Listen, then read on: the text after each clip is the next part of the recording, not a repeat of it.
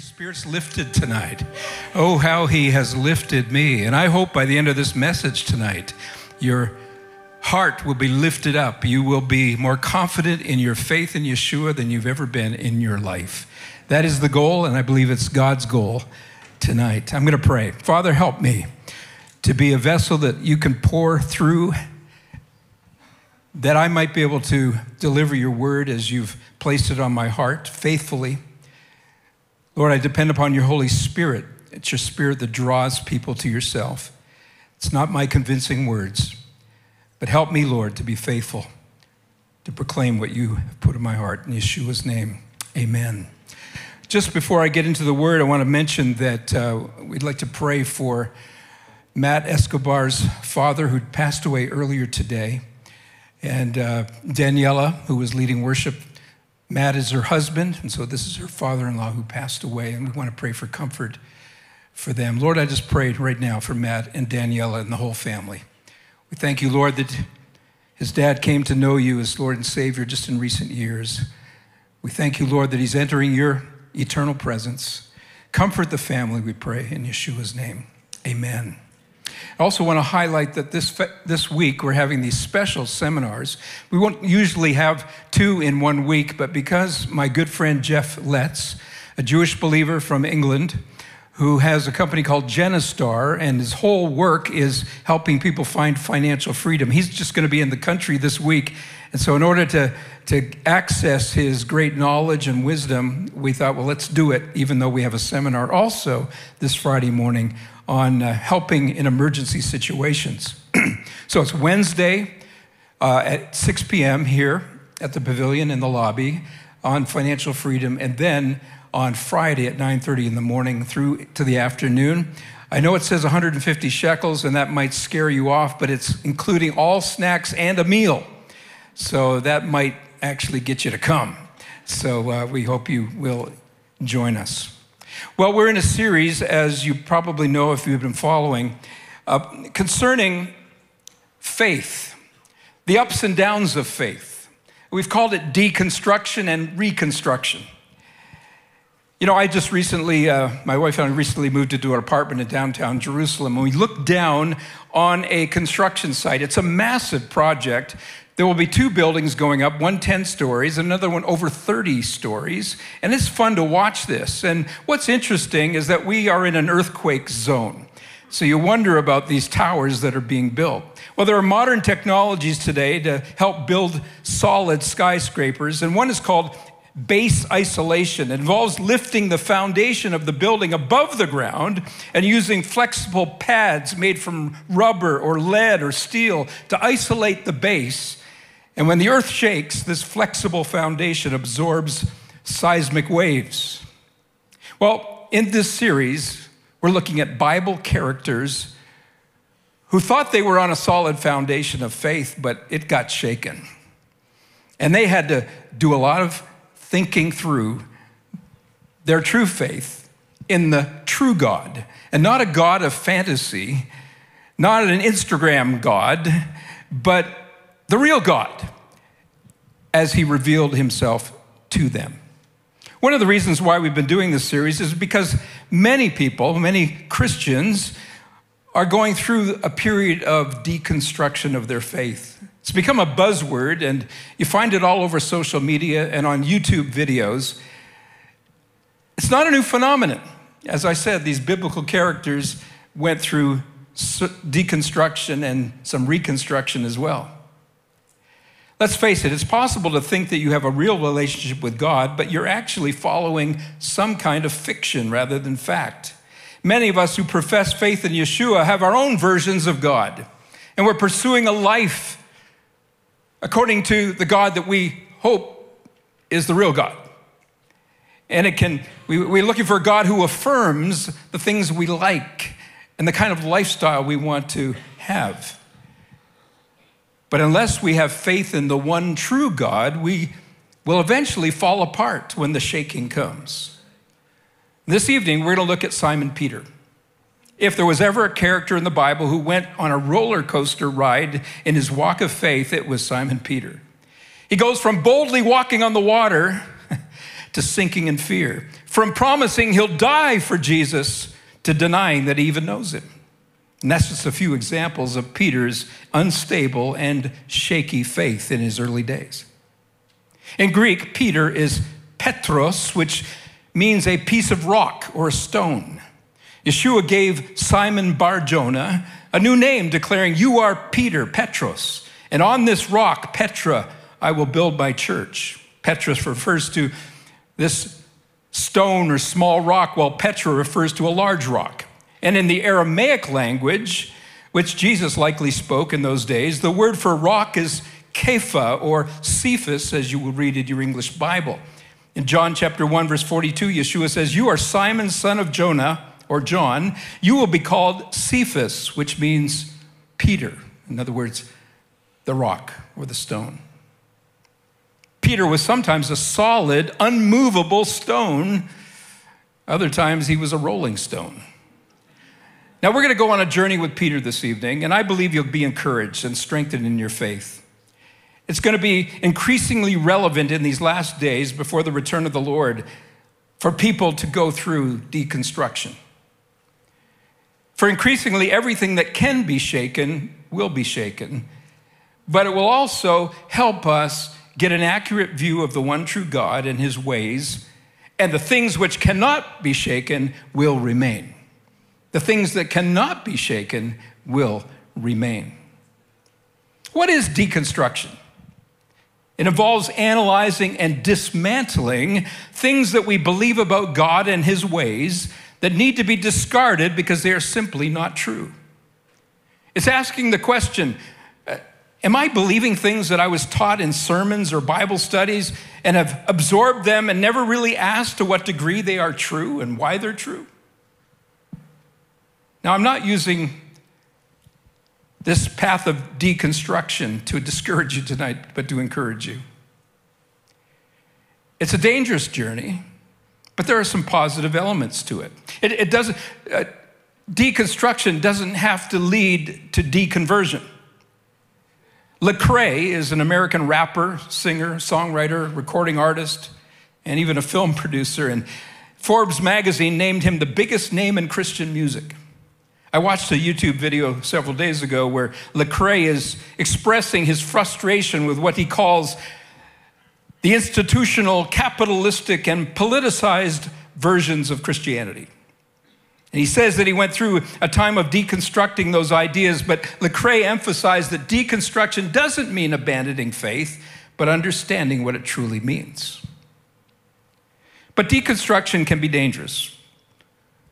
You see, even going through this process, and it can be a healthy process, the devil can take advantage of that vulnerable state of our minds, especially in the latter days when the devil knows his time is short and Yeshua is returning.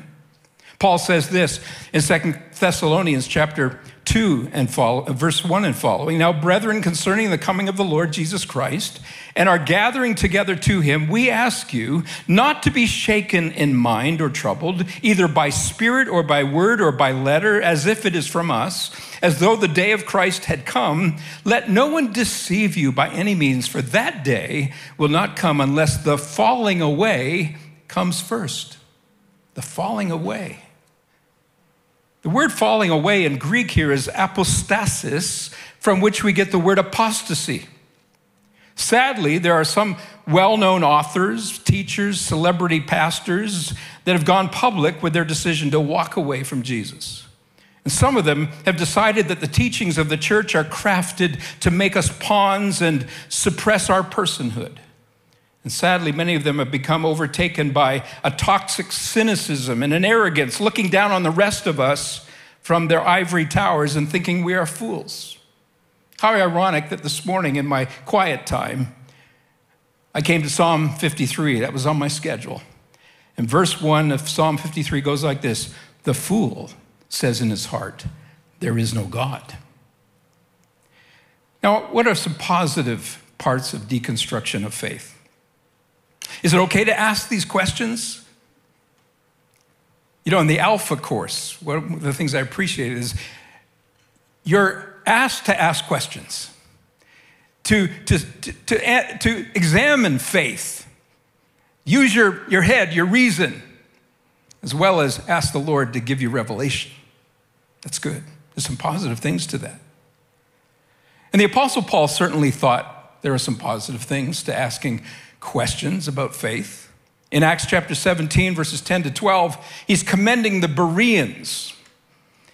And when he had gone to them, he went into the synagogue of the Jews in that place, and he said concerning the Bereans, these were more fair-minded than those of Thessalonica, in that they received the word with all readiness and searched the scriptures daily to find out whether these things were so. Therefore, many of them believed. They believed through a process of examining what Paul had said, questioning. Many Christian leaders have openly confessed that they've had questions about their faith. Billy Graham, possibly the greatest evangelist since the Apostle Paul, that's arguable. But Billy Graham was a great evangelist. And he had serious doubts about the Bible's reliability. Eventually, he was able to have strong faith, and his faith was reconstructed. Philip Yancey, who's written many books and has been an influential voice in the evangelical world, he grew up in a very legalistic environment. And as a result, he began to question everything that he believed. His exploration of doubt has helped many Christians wrestle with their own questions. He's reconstructed his faith. John Wesley, going way back 200 or 300 years, struggled with spiritual doubts, and he began to doubt the idea of eternal security. He came to realize that faith without works is dead. You can confess with your mouth certain things, but if you don't live according to it, your faith is in vain. And he talked a lot about becoming holy, becoming like Yeshua, being sanctified, being separate from the world and separated unto God. And it's a process. Salvation is a process. Yes, it's an event, but it's an event that continues to process your entire life. I grew up in a pastor's home. My wife grew up in a pastor's home. And I can relate to this idea of deconstruction. When you're a pastor's kid, you wonder how much you've absorbed by osmosis. So I personally went on a journey to find myself and figure out whether I really believed myself or I was just brainwashed. It can come as quite a shock to realize that some of our beliefs might be false. It's healthy to ask the question whether or not our view of God and his ways are operating in the way we thought they should. Paul warns in 2 Timothy chapter 4, verse 3 and 4, for a time is coming when people will no longer listen to sound and wholesome teaching.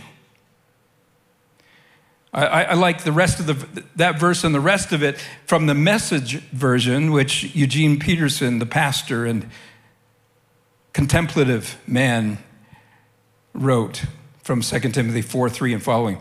You're going to find that there will be times when people will have no stomach for solid teaching, but will fill up on spiritual junk food, catchy opinions that tickle their fancy.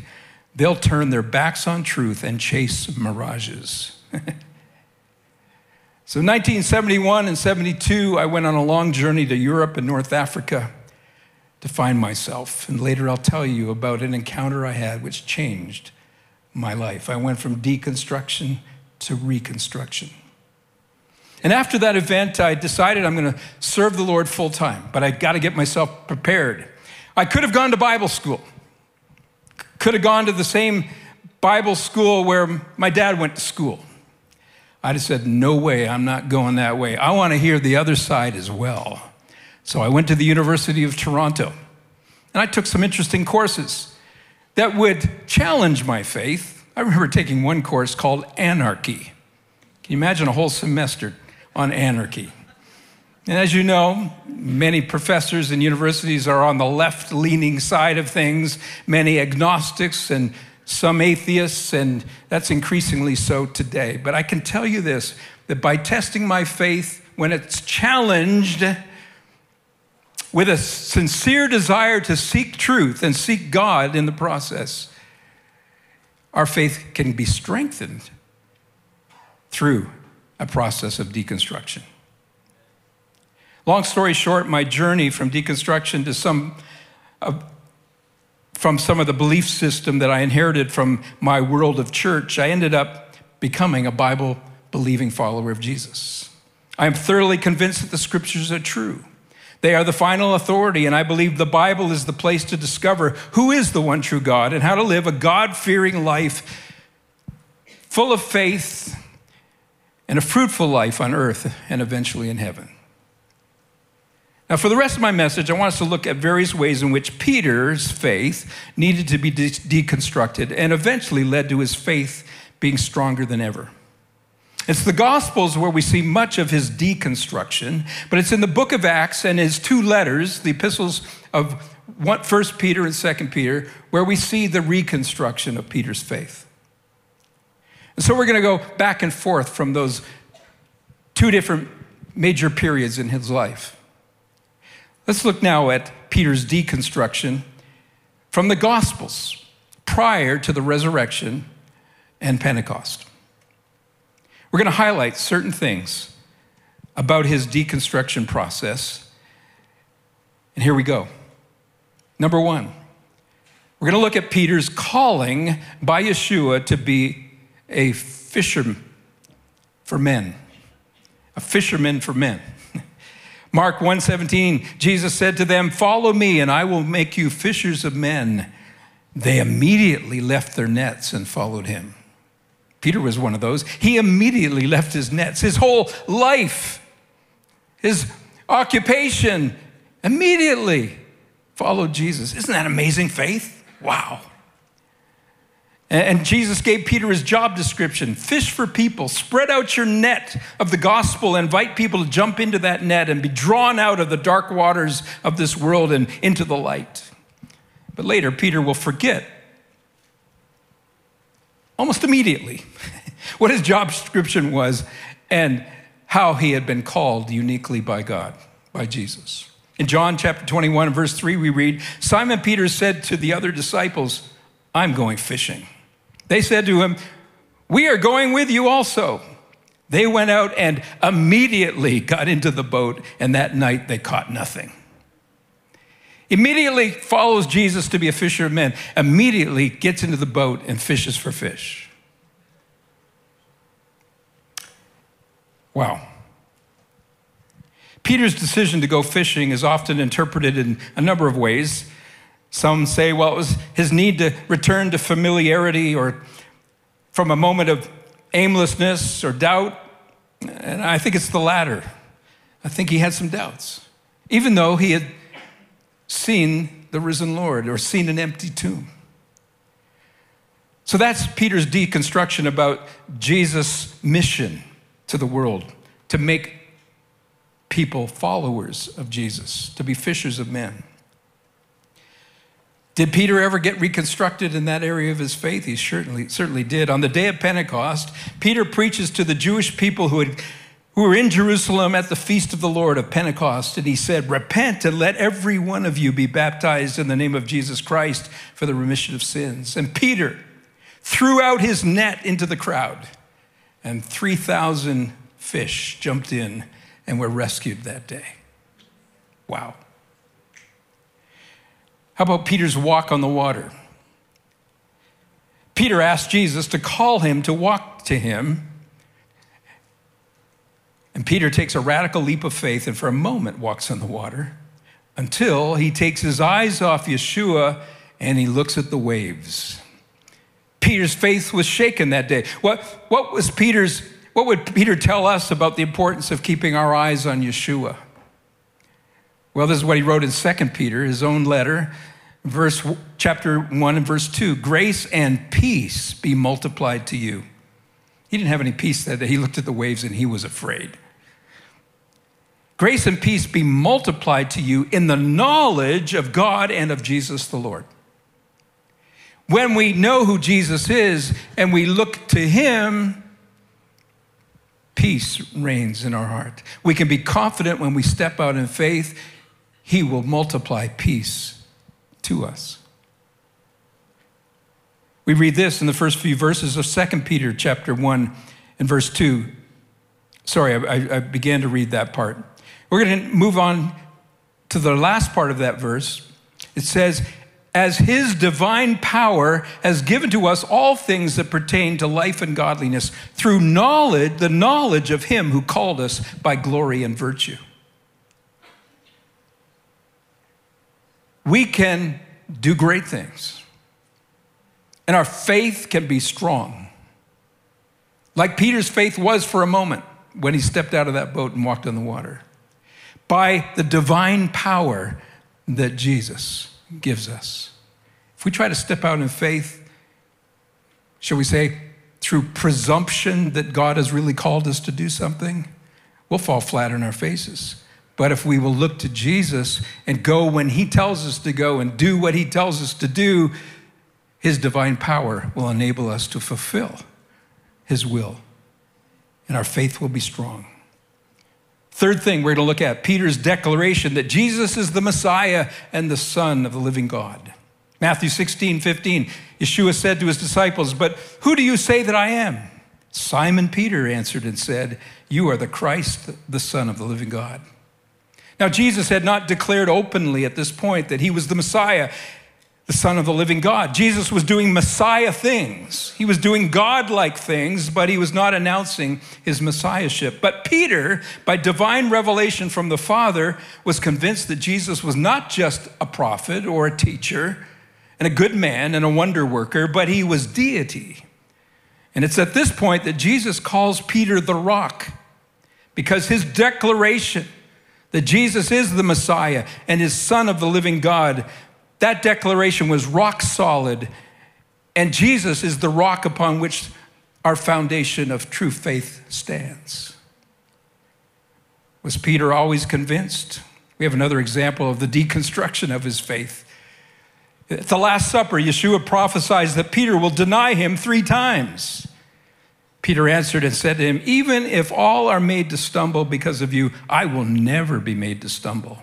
Yeshua said to him, assuredly I say to you that this night before the rooster crows, you will deny me 3 times. Peter said to him, even if I have to die with you, I will not deny you. The same night. Fearful and uncertain about his faith in Yeshua, after Yeshua is arrested and now he's brought to the high priest and he's being interrogated, and Peter follows him and he's in the courtyard there, and he sees this young servant girl and she recognizes him as one who was following Yeshua. He was intimidated by this simple servant girl. And he said, I know not the man. Imagine Yeshua shaking his head like, buddy, you have no idea.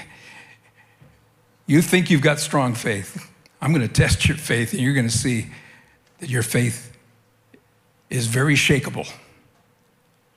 Thankfully, Peter's temporary deconstruction would be solidly reconstructed later.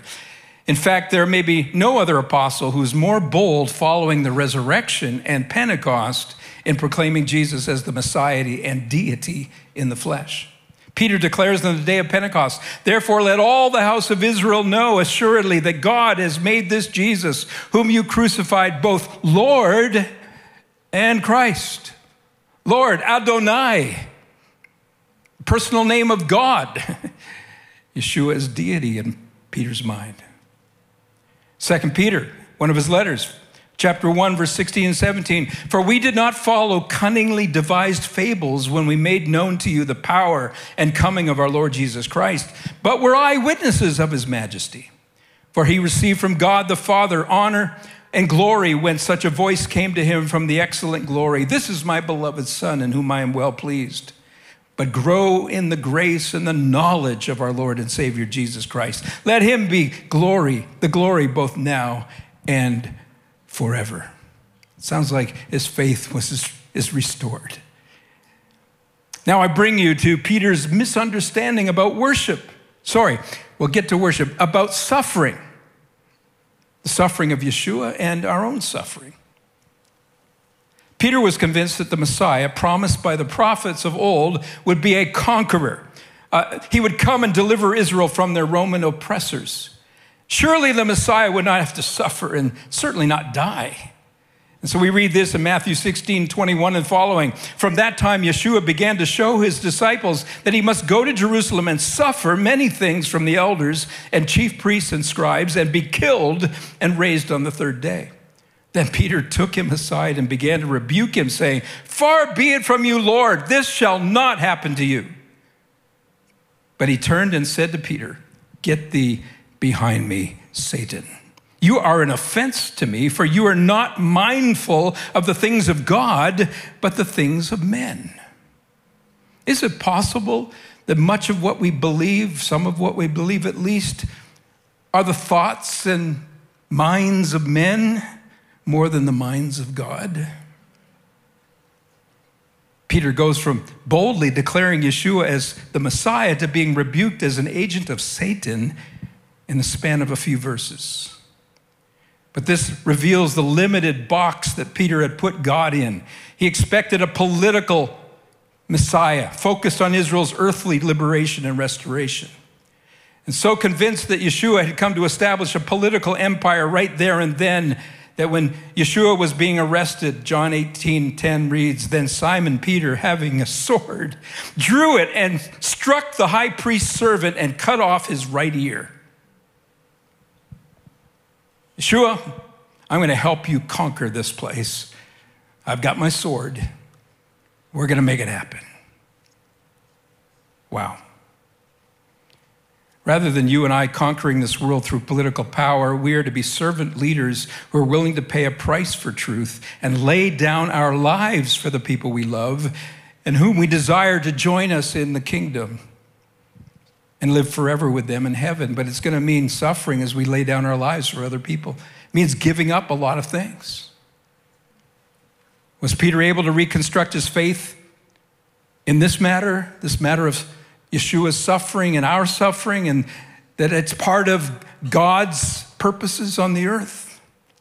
Listen to this in Acts chapter 5, verse 41 to 42. Peter, it says here, "So they departed from the presence of the council," that is the Sanhedrin, "rejoicing that they were counted worthy to suffer shame for his name.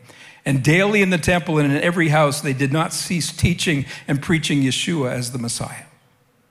That was Peter, one of those disciples who was fearless and willing to suffer because he knew suffering is part of walking with Yeshua. 1 Peter 4:12 and 13, "Beloved, do not think it strange concerning the fiery trial which is to try you, as though some strange thing happened to you, but rejoice to the extent that you partake of Christ's sufferings, that when his glory is revealed, you may also be glad with exceeding joy." I think Peter had a whole new view of God and the purpose of suffering. Reconstruction. Now we come to the transfiguration of Yeshua and Peter's misunderstanding about worship. Matthew 17:1 to 4. "Now, after 6 days, Yeshua took Peter, James, and John, his brother, led them up on a high mountain by themselves. And he was transfigured before them. His face shone like the sun, and his clothes became as white as light. And behold, Moses and Elijah appeared to them, talking with him. Then Peter answered and said to Yeshua, 'Lord, it is good for us to be here. If you wish, let us make here 3 tabernacles, one for you, one for Moses, and one for Elijah.'"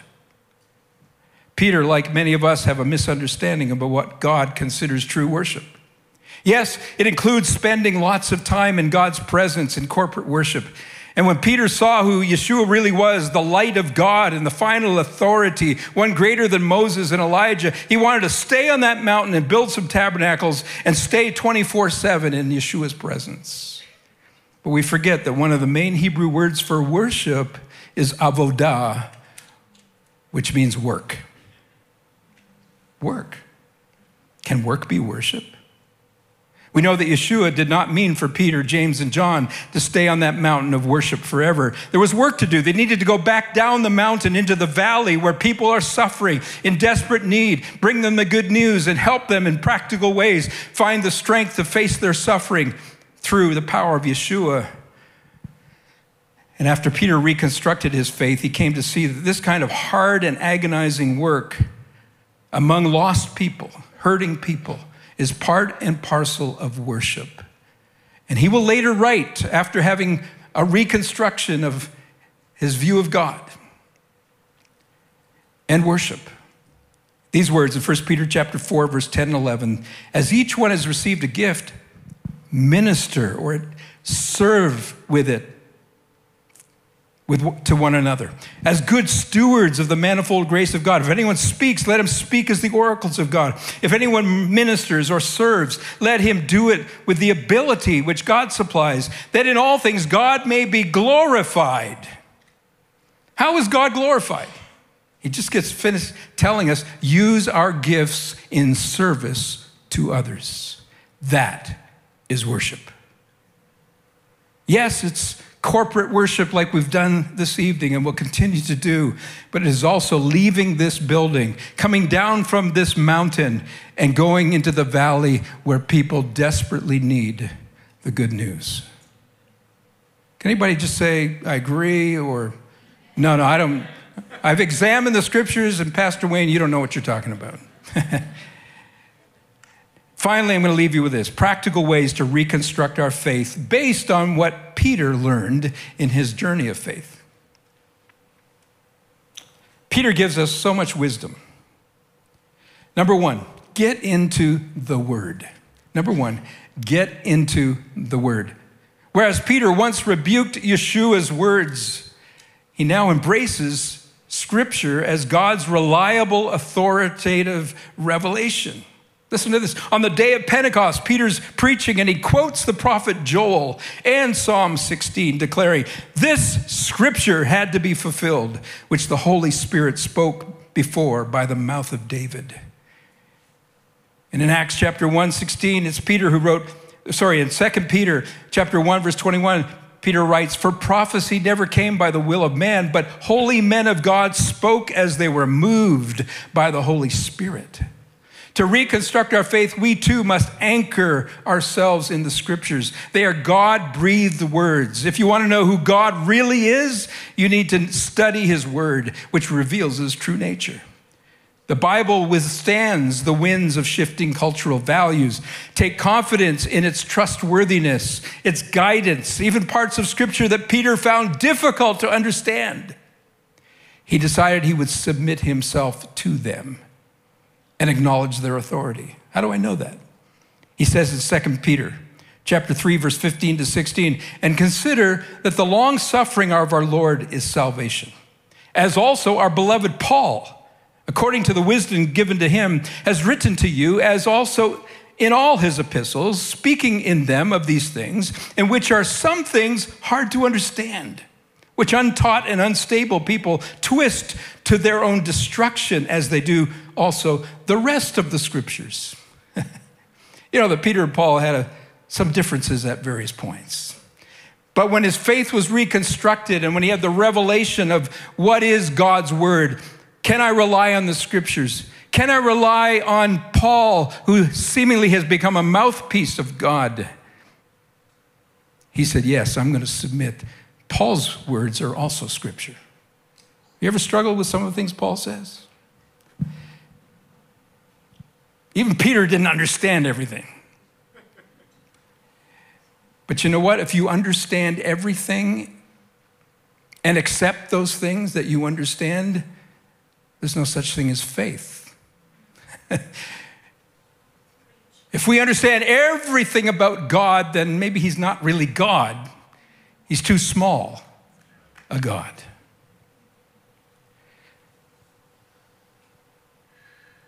Some of you struggle with the scriptures. But the more you will spend time in the scriptures, the more the scriptures will build you up, and you will discover there's power in those words. You can read your novels, you can read your textbooks, you can read your reference books, you can read your encyclopedias and dictionaries, and they give great wisdom and knowledge, but the scriptures, unlike any of those things, come alive when we are seeking God and desiring to know him personally. Number two, depend on the Spirit. After being filled with the Holy Spirit at Pentecost, Peter received an incredible gift of confidence and boldness. Now, we might be tempted to try to fix our shaky faith through self-effort. But genuine transformation requires surrender to the Holy Spirit. We have an example of how the Holy Spirit was one who convinced Peter that he had a wrong view about Gentiles. Pastor Vaco referred to this earlier, how Peter went to the household of Cornelius. You know that Peter, he thought God played favorites. He thought the only race that really can make it into the kingdom, or at least ones who are the people God really loves, are the Jews, and Jews only. But he went through a deconstruction of his assumptions, his presumptions. And when the Holy Spirit fell on the household of Cornelius, and they spoke in tongues, and they were marvelously saved and transformed, Peter suddenly got a reconstruction of his faith and realized that God also loves the world, and not just one race. For God so loved the world that he gave his only begotten Son, that whoever believes in him will not perish, but have everlasting life. Be in community, that's number 3. So I've said, be in the Word, depend upon the Spirit. Number 3, be in community. I've discovered that people who are in the process of deconstructing their faith, and often it's the case that they withdraw from the rest of the body of believers. That's a dangerous thing, to deal with your doubts alone. You become a sitting duck to the devil. And it's Peter who wrote in 1 Peter chapter 5, verse 8 and 9, be sober, be vigilant, because your adversary, the devil, walks around like a roaring lion, seeking whom he may devour. Resist him, steadfast in the faith, knowing that the same sufferings are experienced by your brotherhood in the world. Peter's saying when the devil comes to try to deceive you and rob you of your faith, make sure you're in connection with your brotherhood, fellow believers, knowing that they're going through stuff too, but look at their lives and see how they're making it through. They have not deconverted. Yes, everybody goes through deconstruction, but you don't have to deconvert. The enemy would love you to deconvert. Peter says in 1 Peter 5:9, resist him, that is the devil, steadfast in the faith, knowing that the same sufferings are experienced by your brotherhood in the world. Together, we withstand the winds that would topple us if we remain alone. And I remind you of Hebrews 10:24 and 25, which says, let us consider one another in order to stir up love and good works, not forsaking the assembling of ourselves together. I'm not saying that just coming to worship services will be enough. When you're struggling with your faith, you need to find mature believers, including elders and pastors and others, who can be mentors to help you through this agonizing season of deconstruction. Proverbs 11:14 says, where there is no counsel, the people fall. But in the multitude of counselors, there is safety. Be in connection with the Bible-believing community, people who will give you good counsel. Most people have gone through this process and come out the other side. You need to hear from them. How many would agree with that? Number 4, confess and repent. After denying Yeshua, Peter, it says in Luke 22, verse 62, went out and wept bitterly.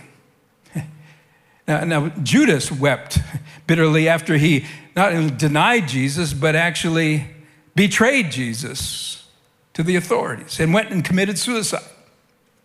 But in Peter's case, he wept tears of remorse and desire for forgiveness. In the same way, we start reconstructing faith by confessing how we have fallen short in our faith. And as we repent, that is, turn from unbelief and ask for his forgiveness, we come into a deeper fellowship with him, and we know him and become more confident in our faith. James 4:8 says, cleanse your hands, you sinners, and purify your hearts, you double-minded. And what is the result if we do that?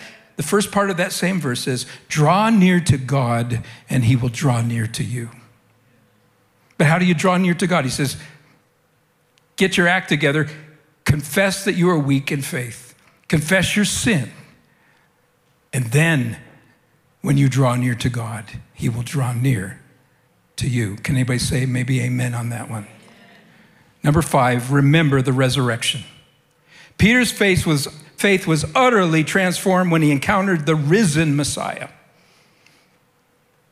Paul says in 1 Corinthians chapter 15, verse 14 to 17, concerning the resurrection, and the importance of the resurrection is to our salvific faith, faith that leads to salvation. This is what he says. And if Christ has not been raised, then all our preaching is useless, and your faith is useless.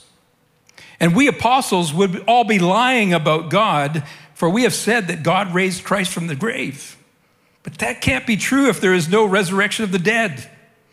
And if there's no resurrection of the dead, then Christ has not been raised. And if Christ has not been raised, then your faith is useless, and you are still guilty of your sins. Is the resurrection important to our faith? Wow. Now, are there solid reasons to believe that the resurrection of Yeshua really happened?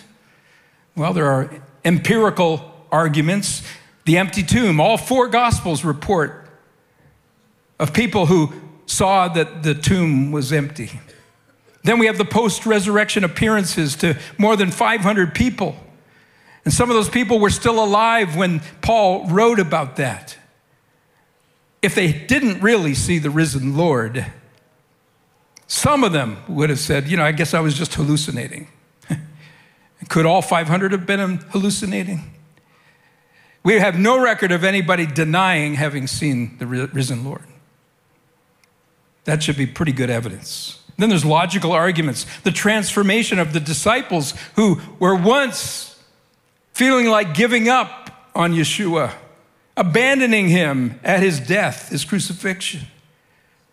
But when he rose from the dead, they came alive in their spirits and they became great apostles, sent ones who went all over the world, including Thomas, by the way, who went to India. And almost every Indian I ever meet who's a Christian, either his first name or his last name is Thomas. He had such an impact. And who is Thomas? Doubting Thomas. But when he had seen the risen Lord, he believed with his whole heart and was willing to be a martyr for the Messiah. Many of the apostles were martyred, including Peter, by the way. Tradition says that he was crucified and wanted to be crucified upside down. He wanted it to be the greatest suffering possible for the sake of the Messiah who died for him. I'm not sure that's the way we ought to go, but this is what tradition says. I invite every one of us who are struggling in our faith to walk in ways that are consistent with a believer. I'm going to say something that might sound a little controversial. Some of you, have you ever heard of Ben Shapiro? A Jewish Orthodox guy, not a follower of Yeshua, but constantly having Christians on his program and them preaching the gospel so wonderfully. And he was interviewing just recently, I watched the YouTube video, Vadi Bakum, black intellectual and preacher and teacher. And Shapiro said to Bakum, he said, in Judaism, obedience is first and then faith follows. Interesting. Bakum did not argue with that point. And I think there's some truth to that. Peter seems to say that in 2 Peter chapter 1, verse 5 to 8. Listen to this. For this reason, make every effort to add to your faith goodness, and to goodness knowledge, and to knowledge self-control, and to self-control perseverance, and to perseverance godliness, and to godliness mutual affection, and to mutual affection love. For if you possess these qualities in increasing measure, they will keep you from being ineffective and unproductive in your knowledge of our Lord Jesus Christ. In your knowledge of the Lord Jesus Christ. As you do things in obedience to the Lord, even if you don't understand them, and you wish he hadn't told you to do that, but it's in the Bible, and you just obey, even without full understanding, you will grow in your knowledge of God, but you need to obey first to see your faith grow. Finally, I'm going to wrap up our time together.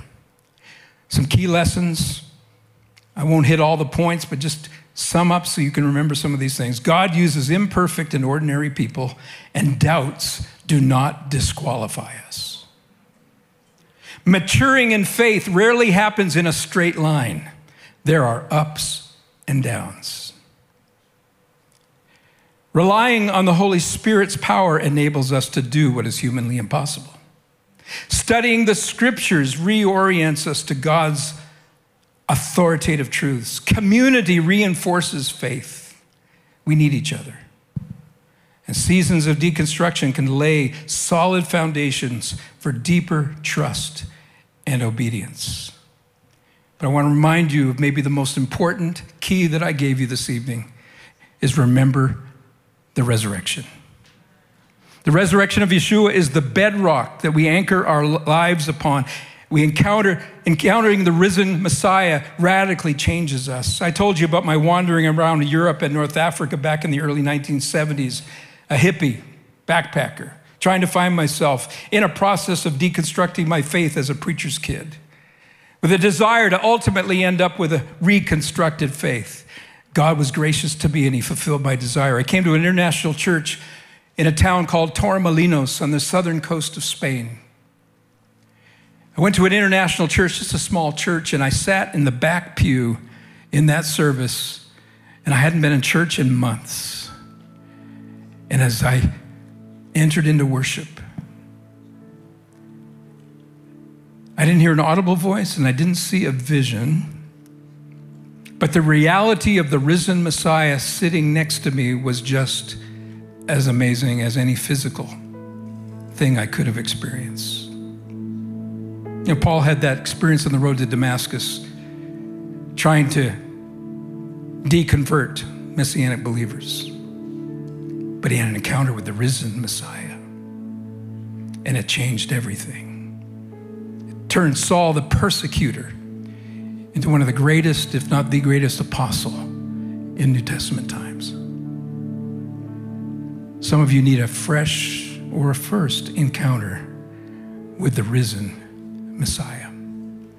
How important is it that you know the risen Messiah?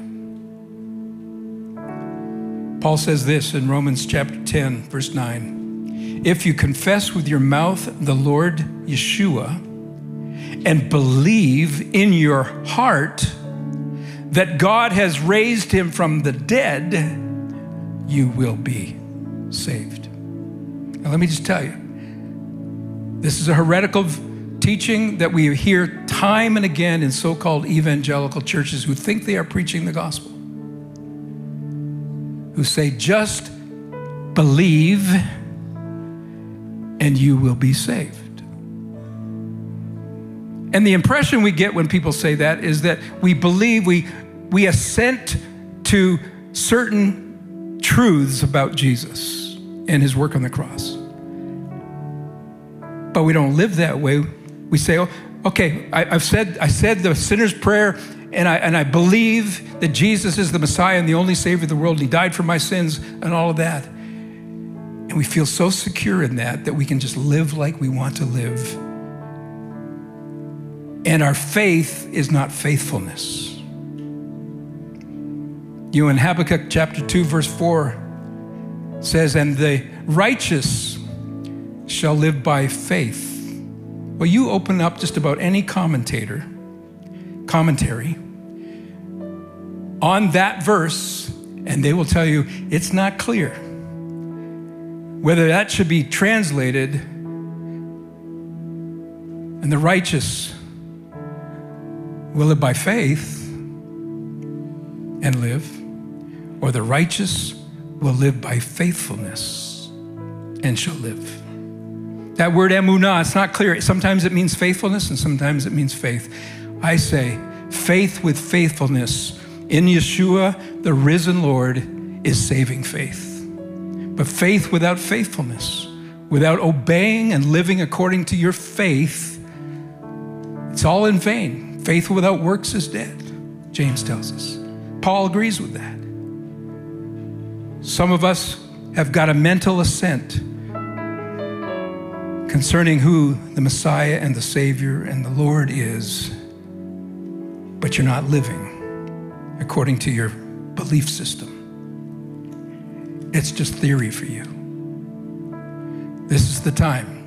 I'm challenging myself and I'm challenging you tonight. Get your faith deeper than that, because when the shaking comes, when other arguments come and you see atheists and agnostics and professors and all kinds of very smart people on the internet and on YouTube and other platforms arguing against our faith, you will not stand.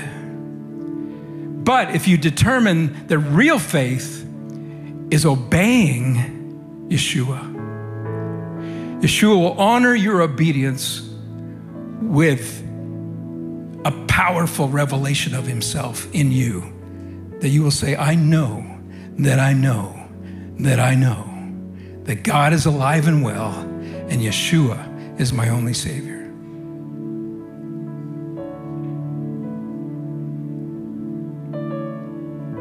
The message I preached to you this evening, I've entitled, From Rubble to Rock.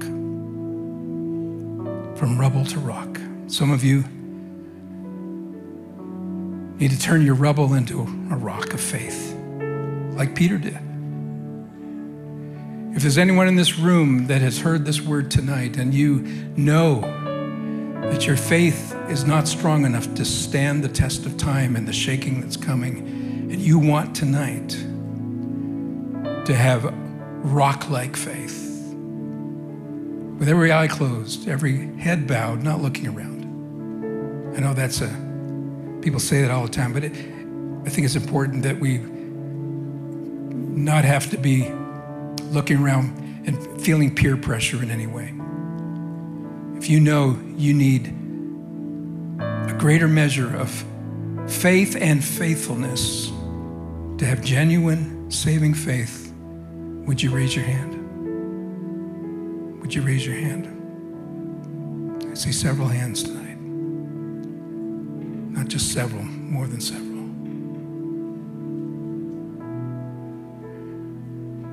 God gives grace to the humble.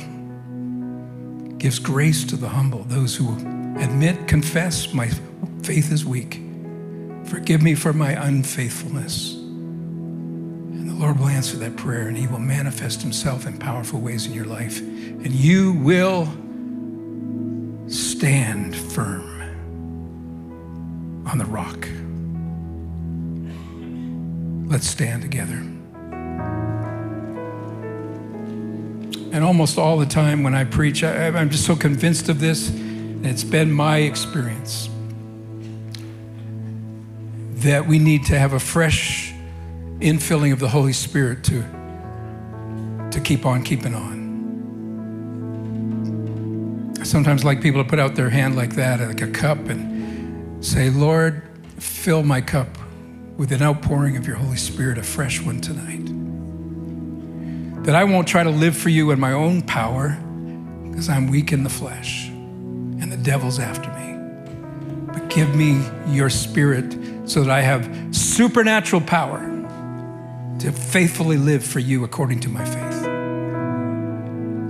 Can you ask the Holy Spirit to do that? Yeshua said the Heavenly Father doesn't want to give us fake stuff.